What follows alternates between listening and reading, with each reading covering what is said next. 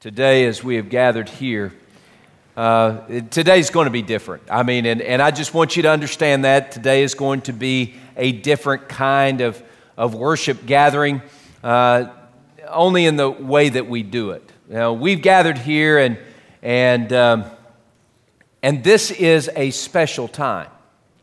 It's a special time every time we gather together as the people of God. It's a special time because God is the one who has formed this family of faith called First Norfolk. He's the one who has created us. He's the one who has rescued us from our sins, guilt, and shame. He's the one that's brought us into this particular family of faith called First Norfolk. This is what God has done, so it makes this gathering time a special thing. I pray to the dear Lord that we would not take something holy that God has made special because He has created it and call it something that belongs to us. I cringe every time I hear somebody say, "You're not going to do that to my church, or you're not going to do that with my church." Well, it's not your church or my church. It's God's church, and we need to remember that. You're not here as a virtue of your membership. You're here as a virtue of God's calling. And that's me too. God brought me here and made me part of this family of faith. Isn't that good news? For all of us, not just me being here. All of us, right? That's all of us, right? I won't even go down that road. But anyway, and when we get here and when we gather together, it's a special time. Now, it's not a special time because of the room. I want you to understand that. The psalmist said, Psalm 27, verse 4, it says, the psalmist wrote, "One thing I have desired of the Lord, and this is what I'll seek, that I may dwell in the house of the Lord all the days of my life, to behold the beauty of the Lord and to inquire in His holy temple." Now, the psalmist talked about the temple, and really what he was saying in Psalm 27, verse 4 is, I want to be in the presence of God. I want to be in His presence. I want to be awed by Him and encounter with Him. And in many ways, that's what we do when we get here, is we're saying, I want to be in the presence of God. But make no mistake, God's presence is not here because of the walls around this building. God's presence is not here because of the sermon. God's presence is not here because of the songs we sing. God's presence is not here because of the stained glass. God's presence is not here because we have pews rather than chairs. God's presence is here because God's people are here. What makes this a sacred time, a special time, is not the room. It's the people. The church is gathered. When we say we go to church, we should be thinking of the people that we get together with, not the building that we hang out in. It's a special time. What makes this space sacred is the same thing that makes that foyer sacred, or the parking lot sacred, or the field sacred, or the street sacred. It's when God's people get there. See, it's the Spirit of God who resides within us, not in a building, because God's Spirit is not contained in an edifice made by human hands. If you want to know where I get that truth, that's from the Bible,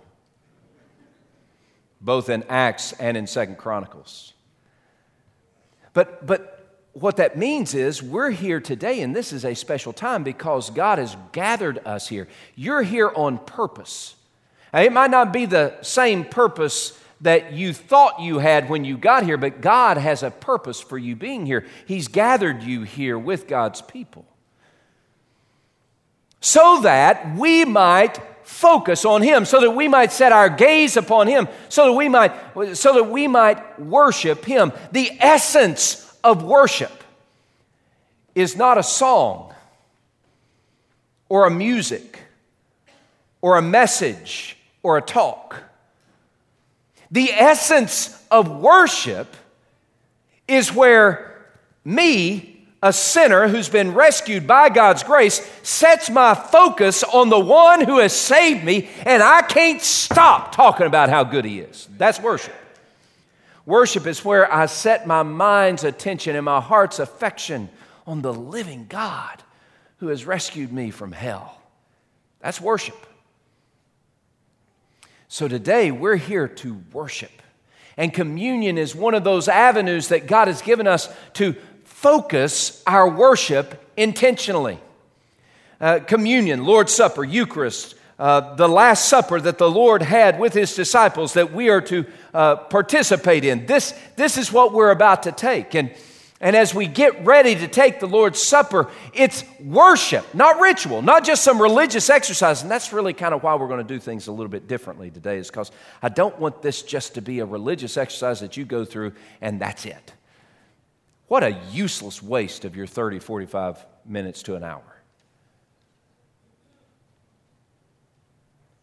I pray that Jesus invades your space today so completely that you have to say, oh my goodness, He is real. I pray that He would nourish your soul so completely that you say, I can't make it without Him. I pray that He would take hold of your heart and your circumstances. And what that means is we're going to have to put some things in their proper place. See, worship is all about us focusing on Jesus, but if we're focusing on Jesus, that means we've got to put other things in their proper place. You come into this room and you've got cares and concerns and anxieties and fears and worries and troubles. You've got wounds on your soul. You've got sin in your life. You've got selfishness that saturates your thoughts. You've got all those things. By the way, I've got them too. The only difference between you and me at this point is that I have dealt with this now at 8 o'clock and at 9:30, and I'm a little bit ahead of the game at 11 o'clock. That's the only difference between us right now. We all carry these things, and I'm not saying those things aren't real. They are very real. You got doubts in your life, you got concerns, you got chaos going on in your world, you got struggles, you got fears, you got anxieties. I'm not saying to ignore them or act like they don't exist. They do exist. Worship, however, helps us put those things in their proper place. So let's see if we can do that as we focus on communion as putting things in their proper place in our life. In 1 Corinthians chapter 11, the Apostle Paul is talking to a group of believers, and he was trying to help them understand exactly what the Lord's Supper as an act of worship was all about. And so he kind of paints the picture, and I want us to start there. We're going to start in verse 17 or verse 23, and I just want us to walk through this all the way to verse 29, and then we'll talk a little bit more. It says, the Apostle Paul's writing. This is writing to real believers who had real problems and real struggles, and they were a mess as a church. I mean, they were a mess. So he wanted to get worship right, and one of the ways to get worship right was to make sure that communion was right. So here's what he writes, verse 23, 1 Corinthians chapter 11, verse 23. For I received from the Lord that which I delivered to you, that the Lord Jesus, on the same night in which He was betrayed, took bread, and when He had given thanks, He broke it, and He said, Take, eat, this is my body, which is broken for you. Do this in remembrance of me. In the same manner, He also took the cup after the supper, saying, This cup is the new covenant in my blood. This do as often as you drink it in remembrance of me.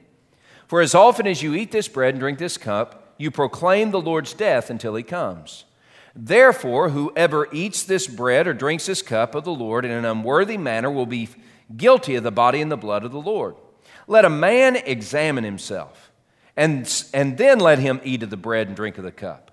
He who eats and drinks in an unworthy manner eats and drinks judgment to himself, not discerning the Lord's body. So as we look at these verses, I want us to kind of go on this journey today, a journey of worship. And I know this is going to seem pedantic to some, but my goodness, it is so important as the family of faith that we get this right. So we're going to go on this journey of worship, and communion is going to be kind of the anchor for it.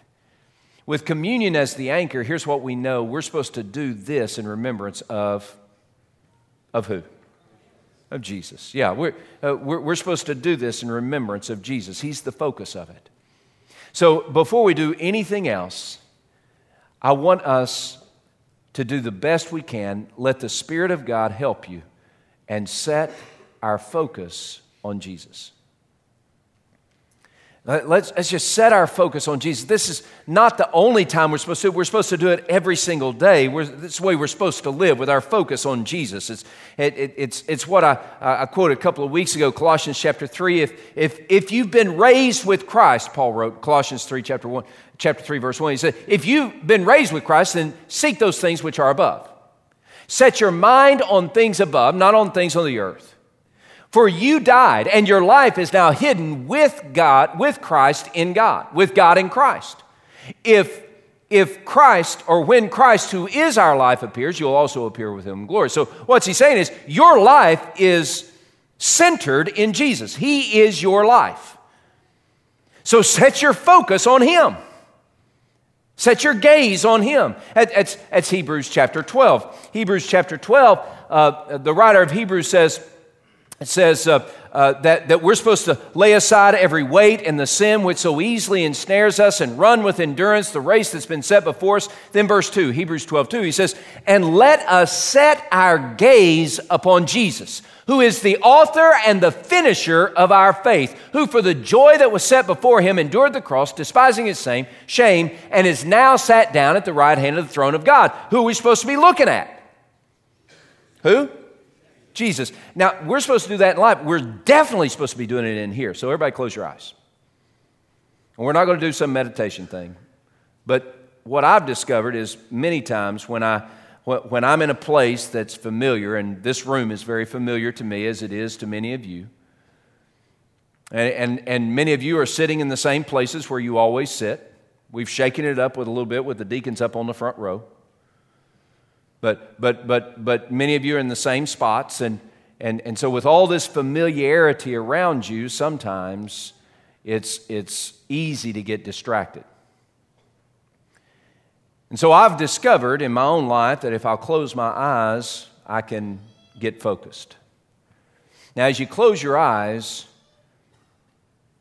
even in a whispered prayer to the throne of God above, will you just say, oh, God, help for me not to be distracted with anything and to be focused on Jesus.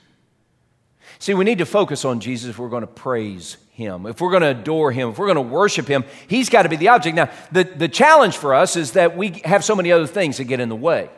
Now, even now, you may be thinking, I'm not going to close my eyes because people are going to think I'm weird if I close my eyes. Well, how would they know?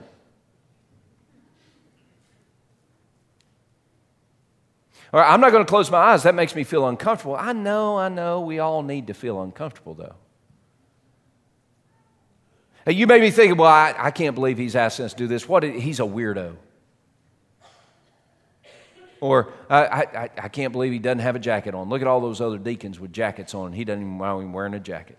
See all these things. Or maybe you're thinking about, man, I'm hungry. I need some food. Or maybe you're thinking about, I don't know how I'm going to, that bill that came due on Friday and I still haven't paid the bill and I don't know what I'm going to do about that. Or maybe you're thinking about, I'm just trying to, you've already tuned everything else out. All these distractions get in our way. And they center around either sorrow, selfishness, or our own suffering. We get consumed with sorrow or suffering, and it really becomes hard for us to stay focused on Jesus when all this pain's going on. Or maybe it's selfishness, and we're so consumed with ourselves that we can't think. By the way, you can't focus on yourself and worship Jesus at the same time. You can't do that. In order to worship Jesus, you have to not focus on yourself. You have to focus on Jesus. Or maybe it's your sin, and sin gets in the way, and we'll talk about that in a second. So today, as you close your eyes, just set your focus on Jesus. Now think about Jesus. And I'm not saying that your suffering or your sorrow or your selfishness or your sin are things that don't exist. I'm not saying pretend like none of that's real. I'm saying, yes, that is very real. But we've got to put all those things in their proper perspective. And that is at the foot of the King, Jesus. If we're going to worship Jesus, we need to worship Him as He is. He is the King of the cosmos. He is the creator of the universe. He is the captain of my salvation. He is the Lord of my life. Are you worshiping Jesus? You set your focus on Jesus. Yes, He is the good shepherd, but the good shepherd will pound me on the head every now and then with His rod and His staff in order to protect me. Are you focused on Jesus? Jesus is the one who leads me, but I've got to follow. Are you focused on Jesus?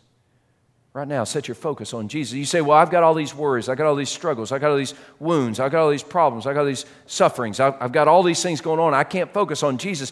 And that's what I'm saying. Worship is reorienting your mind and your heart to set your gaze on Jesus first, and then let all those other things get in line behind Him.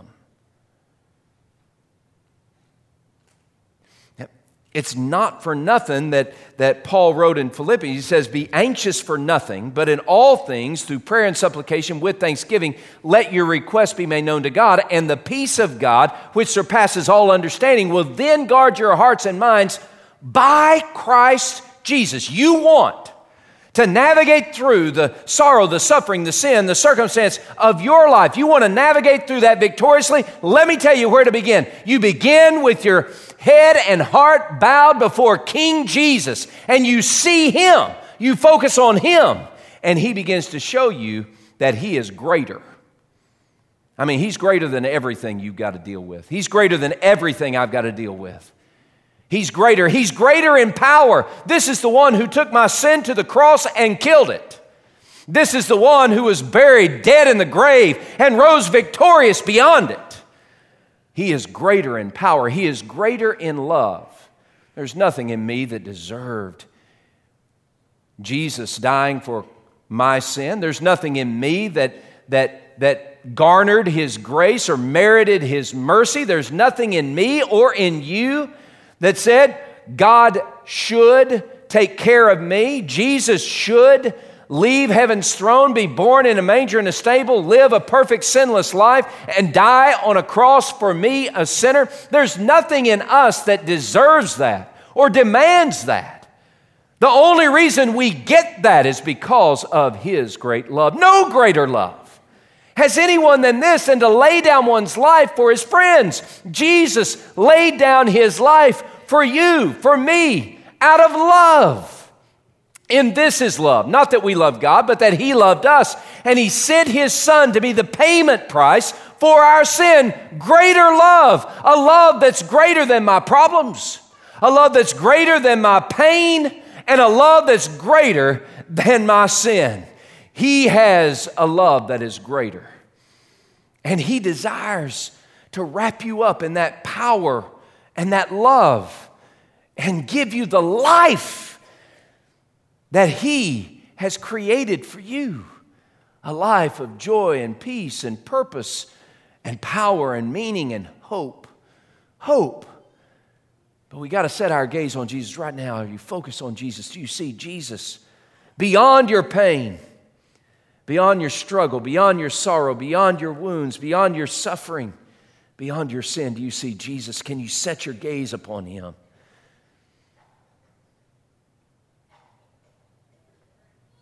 As we focus on Jesus, we also need to examine ourselves. See, again, putting things in their proper place. Jesus is the King. That means you and I are not. We need to put ourselves in the proper place. The Apostle Paul wrote in 1 Corinthians 11, 27, 28, and 29, he said, hey guys, before you take communion, you better examine your heart. Now, again, understand this communion meal is for those who have already been rescued by God's grace. There's nothing about the crackers or the juice that's going to make anybody saved. There's nothing about the wafer or the liquid that dispenses grace of any kind. It's just crackers and juice. That's all this is. But it serves the purpose of awakening us to what Jesus has done for us on the cross. And if you are here today and you're a follower of Jesus and you have been rescued by His grace, And you have seen the King of glory die upon a cross, bearing the shame and the guilt of your sin. And here's the question. God, what's in my life unworthy of Christ's sacrifice? In fact, right now, we don't do this enough in the church. We don't do it enough in this church. I know you do it personally as I do it personally. I know we do it when we gather together personally as I do it personally. But today, formally, in this place, before we take communion,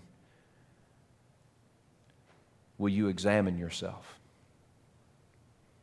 And will you say, oh God, anything in my life unworthy of Christ's sacrifice, I confess it as sin and I turn from it today. I lay it at the foot of the cross and I turn away from it, never to pick it up again. Right now, take time and confess your sin. Now, I would say you can ask the question, is there anything unworthy of Christ's sacrifice in my life? But the answer is yes, there is. See, here's the thing, and remember, 1 John says that if anyone says he is without sin, he is a liar and the truth is not in him. That means we've all sinned and we all have the guilt of sin stain, and even now we're battling and raging with sin in this place. So we're struggling with sin and struggling with the pain of it.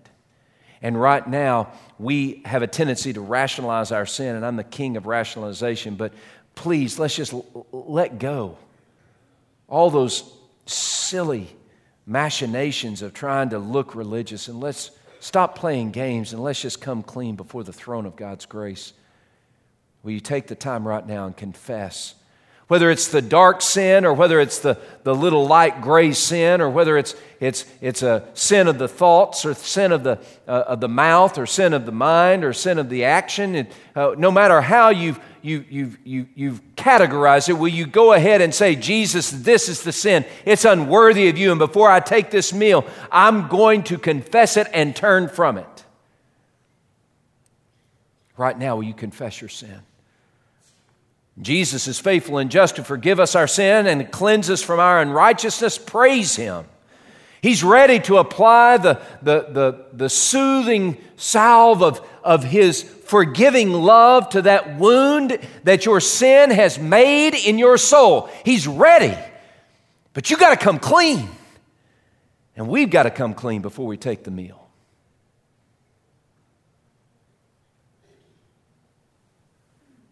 Right now, will you confess your sin? Oh God, I'm a sinner and here's my sin. Will you give me some time to list it?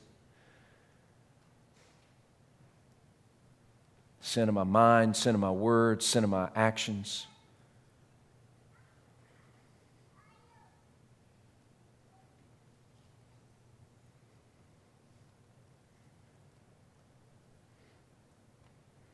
What happens in worship is it comes full circle, and if we begin in worship, setting our gaze on Jesus, focusing on Him, bowing before Him, submitting our life to Him, giving Him all ownership of everything, and setting aside my own selfishness or my own worries and concerns, putting them in their proper place. If I set my focus on Jesus first and then examine my own heart and see those places in me unworthy of His sacrifice on the cross, then and confess it as sin and turn from it, then what begins to happen is He begins to nourish my soul with His presence. See, here's where the nourishment comes in for you and me. This is where worship comes full circle for me and for you, is as we've bowed before Jesus the King and submitted to Jesus the King and surrendered to Jesus the King, as we focus on Him and hear His correction and hear His truth and see His lordship over us, in that moment that we bend to Him and bend the knee and bend the heart and bend the life to Jesus, then He begins to nourish our soul. That's my prayer, that today that we would be nourished by Jesus in worship. He nourishes us. He saturates us with His Spirit and awakens us to see His powerful love. He begins to sing the love song of His rescue over us, and it drowns out the anxious chords of chaos caused by our circumstances or things out of our control. He begins to feed us peace. Not just say, here's the plate, eat. He begins to take peace and shove it in our soul. He begins to say, here I am your peace. Here I am your joy. Here I am your strength. Here I am your life. Will you be nourished by Jesus today? See, this is what this meal is about. This meal is about giving us a tangible expression to a supernatural activity that God is doing through Jesus. The crackers are just cracker, and the juice is just juice. And it's Baptist juice to boot. Doesn't even have a kick to it. The supernatural has already taken place in that God, by His Spirit, has awakened you to new life. He's made you a brand new creation through Christ. And now as we rehearse and remember and celebrate what Jesus has done for us, He begins to nourish us again. He says, hey, listen, you trusted me to rescue you from the pit of your sin. Now, trust me. I'll take care of you on the rest of this journey. Cling to me, and I'll lead you to life. Hope in me, and I'll never let you down. And Jesus speaks to your heart today. Will you trust Him? So now, Father, as we take communion, I pray that you would nourish the souls of your people gathered here in this place, and that we would find our joy in you today. And it is in the name of Jesus we pray. Amen. As our men pass the elements, I want you to take the cup and take the wafer and think on Jesus. Just focus on Jesus. Not anything else, just focus on Jesus and worship Him. Our deacons pass the elements. I want us to just hear from God's Word about Jesus. So take the cup, take the bread, and hold it in your hand and think on Jesus. Writer of Hebrews says, every priest stands ministering daily and offering repeatedly the same sacrifices which can never take away sin. But Jesus, this man, after He had offered one sacrifice for sin forever, sat down at the right hand of God. From that time, waiting until His enemies are made His footstool. For by one offering, Jesus has perfected forever those who are being sanctified. The Holy Spirit also witnesses to us after He said before, this is the covenant that I will make with them after those days, says the Lord. I will put my laws into their hearts, and into their minds I will write them. And He adds, their sins and their lawless deeds I will remember no more. Now, where there is remission of sin, the offering has been made.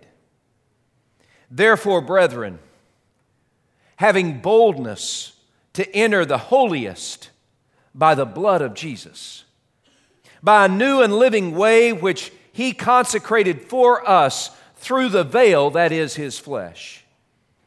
And having a high priest, Jesus, over the house of God, let us draw near with a true heart in full assurance of faith, having our hearts sprinkled from an evil conscience and our bodies washed with a pure water. Let us hold fast the confession of our hope without wavering, for He who promised is faithful. And let us consider one another in order to stir up love and good works, not forsaking the assembling of ourselves together as is the custom of some, but exhorting one another, and so much more as you see the day approaching. Jesus, our high priest, who has made intercession for us. Paul writes, "Blessed be the God and Father of our Lord Jesus Christ, who has blessed us with every spiritual blessing in the heavenly places in Christ Jesus, just as He chose us in Him before the foundation of the world, that we should be holy and without blame before Him in love. In love, having predestined us to adoption as sons by Jesus Christ to Himself, according to the good pleasure of His will, to the praise of the glory of the grace by which He made us accepted in the Beloved. In Him, in Jesus, we have redemption through His blood, the forgiveness of sin, according to the riches of His grace. His grace, which He made abound toward us in all wisdom and prudence, having made known to us the mystery of His will, according to the good pleasure which He purposed in Himself, so that in the dispensation of the fullness of times He might gather together in one all things in Christ, both things which are in heaven and things which are on earth. In Him we have obtained an inheritance, being predestined according to the purpose of Him who works all things according to the counsel of His will, so that we who first trusted in Christ should be to the praise of His glory. In Him you also trusted, after you heard the word of truth, the gospel of your salvation, in whom also, having believed, you were sealed by the Holy Spirit of promise, who is the guarantee of our inheritance until the redemption of the purchased possession, to the praise of God's glory. Therefore, I also, after I heard of your faith in the Lord Jesus and your love for all the saints, I do not cease to give thanks for you, making mention of you in my prayers, that the God of our Lord Jesus Christ, the Father of glory, may give to you the spirit of wisdom and revelation in the knowledge of Him, that the eyes of your understanding might be opened, that you may know what is the hope of His calling, what are the riches of the glory of His inheritance among those who believe, among the saints, and what is the exceeding greatness of His power toward us who believe, according to the working of His mighty power. His mighty power which He worked in Christ when He raised Him from the dead and seated Him at the right hand in the heavenly places, far above all principality and power and might and dominion and every name that is named, not only in this age, but in that which is to come. And God put all things under the feet of Jesus and gave Him to be the head over all things to the church, which is His body, the fullness of Him who fills all in all. And for this reason, I bow my knees to the Father of our Lord Jesus Christ, from whom the whole family of heaven and earth is named.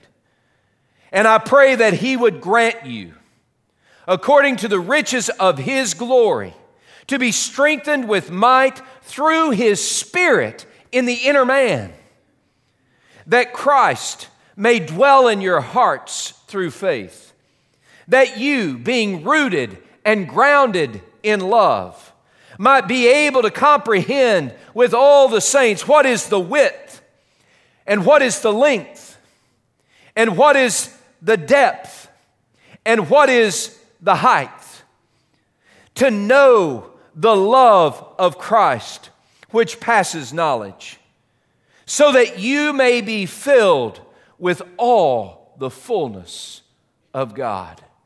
My prayer for us here and now is that we would be filled with all the fullness of God. May He nourish our souls with Christ's presence. On the night that Jesus was betrayed, He met with His disciples, and He took the bread and He passed it, and He said, "This is my body broken for you. Eat in remembrance of me."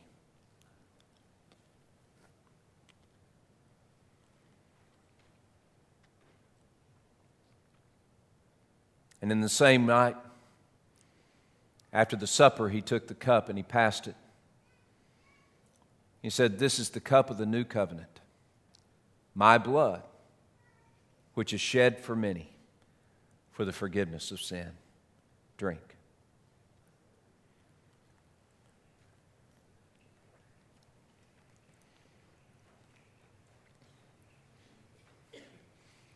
For as oft as you eat this bread and drink this cup, you proclaim the Lord's death until He comes. And that is our mission. Our mission is to proclaim the good news of Christ's saving love brought to us through the death of Jesus on a cross for sinners like you and me. We are to proclaim this wondrous good news so that others who are far from God might find life in Christ. So as you leave, it's my prayer for you and for me that we would proclaim the gospel to those who are far from God. Every single day, that we would find someone that God has laid upon our heart to share this good news with, that they can find life through Christ. But before we leave, I do think it's important, especially as we worship the Lord. You see, worship is always, it's focused on Jesus, but then it turns into response. There's something about worship that calls for our activity, our action. And you've already participated in many ways, but I want us as a church to get together and pray. See, one of the pictures of communion, this small table, is really our family table. All of us as followers of Christ, this is our table. This is the family meal, and communion shows that we are together, brought together, formed as God's family, not through our own will, but through the will of Him who saved us and brought us here. So we're going to pray together, and we're going to pray for three things. I'm going to ask you to pray with me for three things. First, I ask you to pray for those who are struggling through Hurricane Irma right now. And there are people undergoing fear and terror and just an overwhelming sense of loss.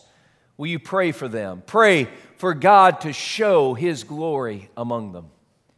Secondly, I'm going to ask you to continue to pray for those who are surviving the aftermath of Hurricane Harvey. And pray for our teams who are already there, who are shining the light of Christ's love and being the hands and feet of Jesus and helping those who are hurting. But pray that God's glory and good news might reach the hearts of those who are hurting. So first, pray for those struggling through Irma right now, and pray for those who are surviving Harvey today. And third, I'm going to ask you to pray for our church, First Norfolk. As we continue to share the gospel in the 7 cities of Hampton Roads and even around the world, pray specifically as we look to expand to this Volvo venue. We're going to have a Campus Catalyst meeting next week, next Sunday night at 5, and talk about this new campus that we have had on our radar screen. And we're moving to back to a multi-campus ministry model. And so will you pray that God would use that next satellite ministry model to help us share the gospel with those who are far from God? And you pray for us as a church. We've been looking for 100 people to come to faith in Christ over 100 days. We're about 70 days in, or 30 days in or 40 days in, and we have about 50 people who've come to faith in Jesus Christ.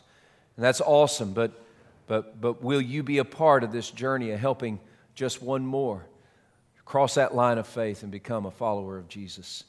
And you pray for us. So we're going to pray together. Those three things. Now, here's where it becomes a little bit more unusual. I'm going to ask everybody to stand, and everybody hold hands with somebody next to you, across the aisles and everything. And if you're averse to holding hands, grab an elbow or a shoulder. So everybody stand.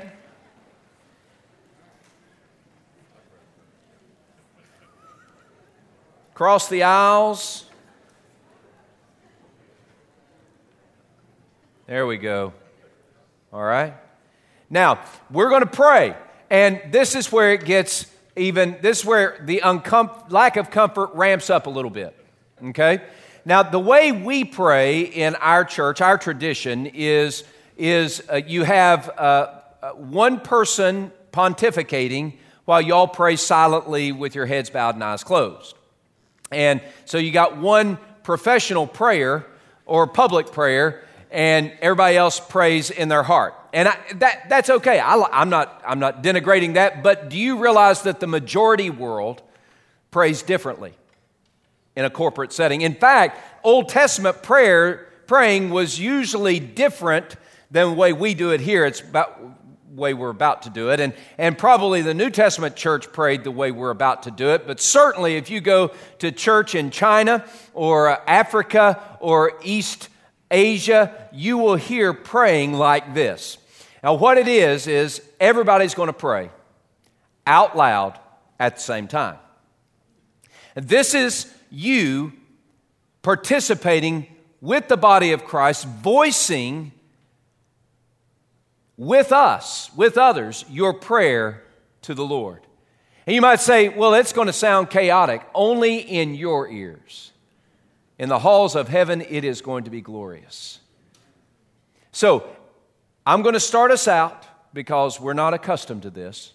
I'm going to start us out, but when you hear me stop praying out loud, it's time for you to start praying out loud.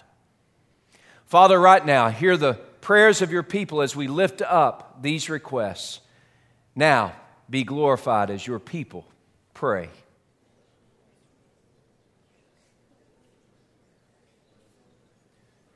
Now, Father, as you hear your people praying and continuing to pray,